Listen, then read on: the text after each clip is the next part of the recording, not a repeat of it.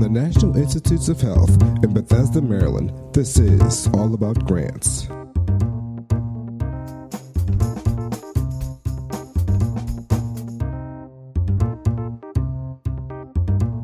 Hello, and welcome to another virtual edition of NIH's All About Grants podcast. I'm your host, David Kosub with the NIH's Office of Extramural Research.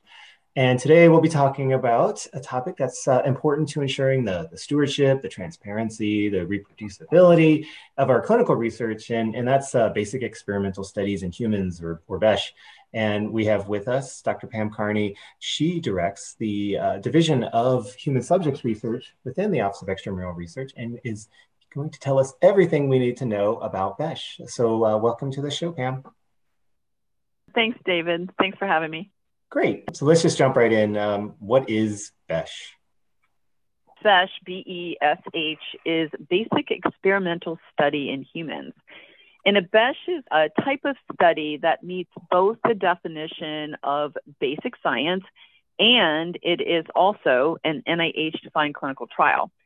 And basic science is a study that's aimed at understanding fundamental aspects of phenomenon or observable facts, and they don't have a specific application towards processes or products in mind. In other words, they're not efficacy studies, et cetera. An NIH-defined clinical trial has 4 parts. Number 1, it has human subjects. Number 2, those human subjects are prospectively assigned to one or more interventions. Number 3, the study is designed to evaluate the effect of those interventions on the participants. And then number 4, the effects are health-related biomedical or behavioral outcomes. Great, thanks for that. You kind of hit on some of these, but are there any other key characteristics that define what BESH studies are? Yeah, pretty much. I mean, a BESH, as I mentioned, has the purpose of understanding a phenomenon without any sort of specific application towards a process or product. And these studies, the interventions are often experimental manipulations, if you will, and those they're using these experimental manipulations to understand a basic phenomenon. So they have an intervention and they're measuring effects, but they're just doing it for a different purpose. And the intervention or the experimental manipulation isn't intended to change the health status of the participants in any way. I see. So you kind of gave some general groundwork, some framework as to what BESH studies are and what they may not be. Do you have like a favorite example, like maybe one example of like a real world BESH study that you can share? BESH studies are really diverse. I can think of a couple of examples. One example, which is a very classic type of BESH study, is a study where the investigator is aiming to characterize the neural activation in the frontal cortex during response inhibition. This could be done as an fMRI study where the healthy volunteers would be asked to undergo a go, no-go task during MRI. And when you look at this one, obviously they're human subjects.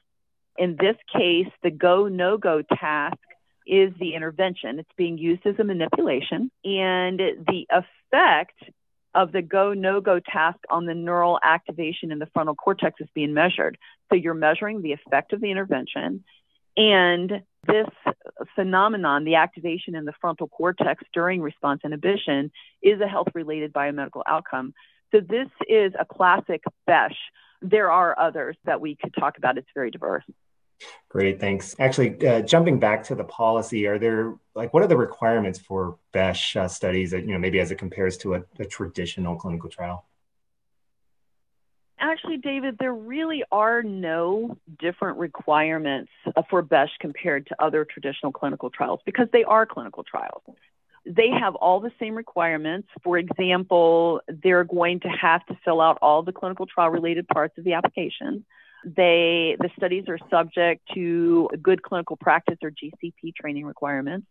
These studies will have to post informed consent forms per the common rule requirement to do so. And they also have to register the study within 21 calendar days of the enrollment of the first participant. And they also have to report the results no later than 1 year after the primary completion date. So it's the same as all the other clinical trials.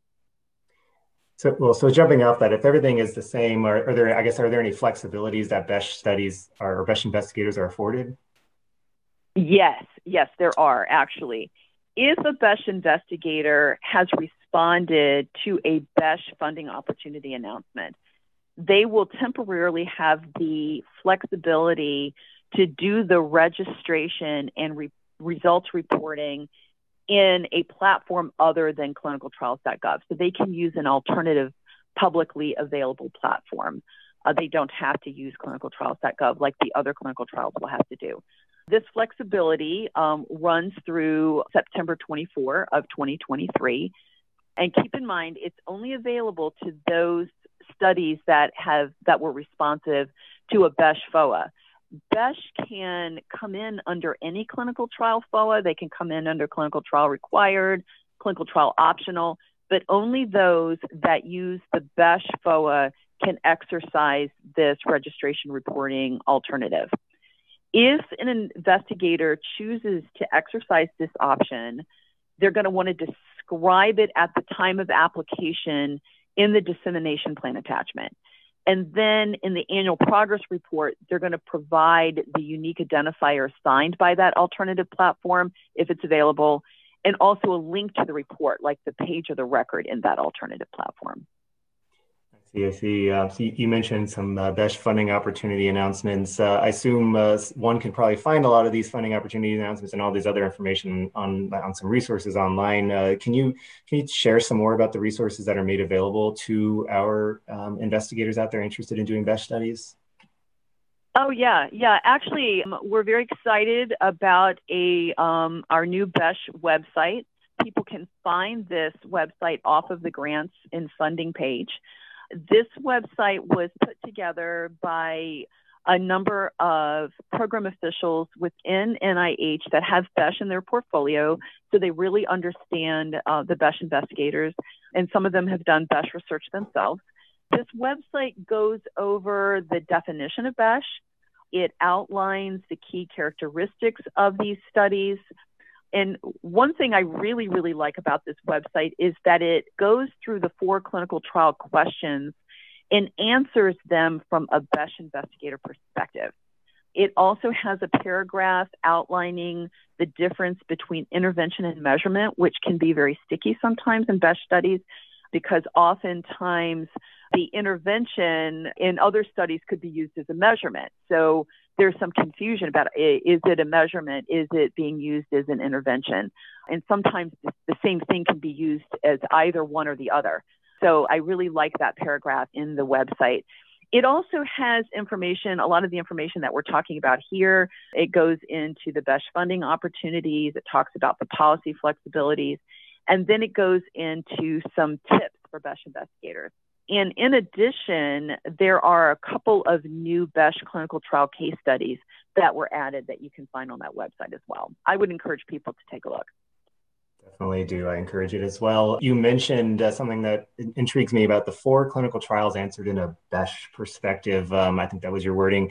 Can you tell us more about what that means? Yeah. BESH, as we've been discussing, are not typical applied clinical trials. So the intervention in these studies looks very different than one would expect in a classic clinical trial.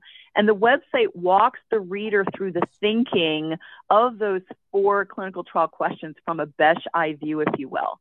For example, the website talks about how it's useful for BESH investigators to think of the intervention in BESH studies as the independent variable, which the investigator is going to change or control. The intervention, or the independent variable, will have a direct effect on the participant, which can be measured. In other words, it directly affects a dependent variable, which is then tested and measured in the experiment. This thinking, I think, resonates more with folks who do this type of research and helps one to kind of think about, what an intervention would look like in a BESH study. I see. Thanks for that. This has been very helpful. I always like to give the opportunity for a guest to leave with some final thoughts. Are there any kind of brief comments you'd like to share with our audience about BESH? Sure. I would really strongly encourage BESH investigators to talk to a program official before they submit their application. These folks are very knowledgeable. They know the different funding opportunities, and they can help guide you to determine which one of those would be best for your study. And if you're unsure of the right program official, NIH has a really cool tool called the Matchmaker tool, which is off of Reporter, and it can help folks kind of match up program officials that have certain types of studies in their portfolio so that you can reach out to them. I'd also encourage folks to take a look at the BESH clinical trial case studies, which are in the clinical trial case studies off of the funding website. There's a filter there. You can actually filter for BESH and pull up the BESH studies. And also, if you go onto the website, which I mentioned earlier, there's also a link to those BESH studies as well, a direct link to them. So you don't have to use the filter. It's already pre-filtered. And I would encourage folks to consider using one of the BESH FOAs. Very cool. Very cool. Well, thank you very much, Pam, for this opportunity to hear more about BESH. And I strongly encourage folks to check out the new BESH website as well. As a wealth of information there. And there's ways to contact us if you have any questions. So please do not hesitate to reach out. We're here to help. This has been David Kosub with NIH's All About Grants. Thank you very much.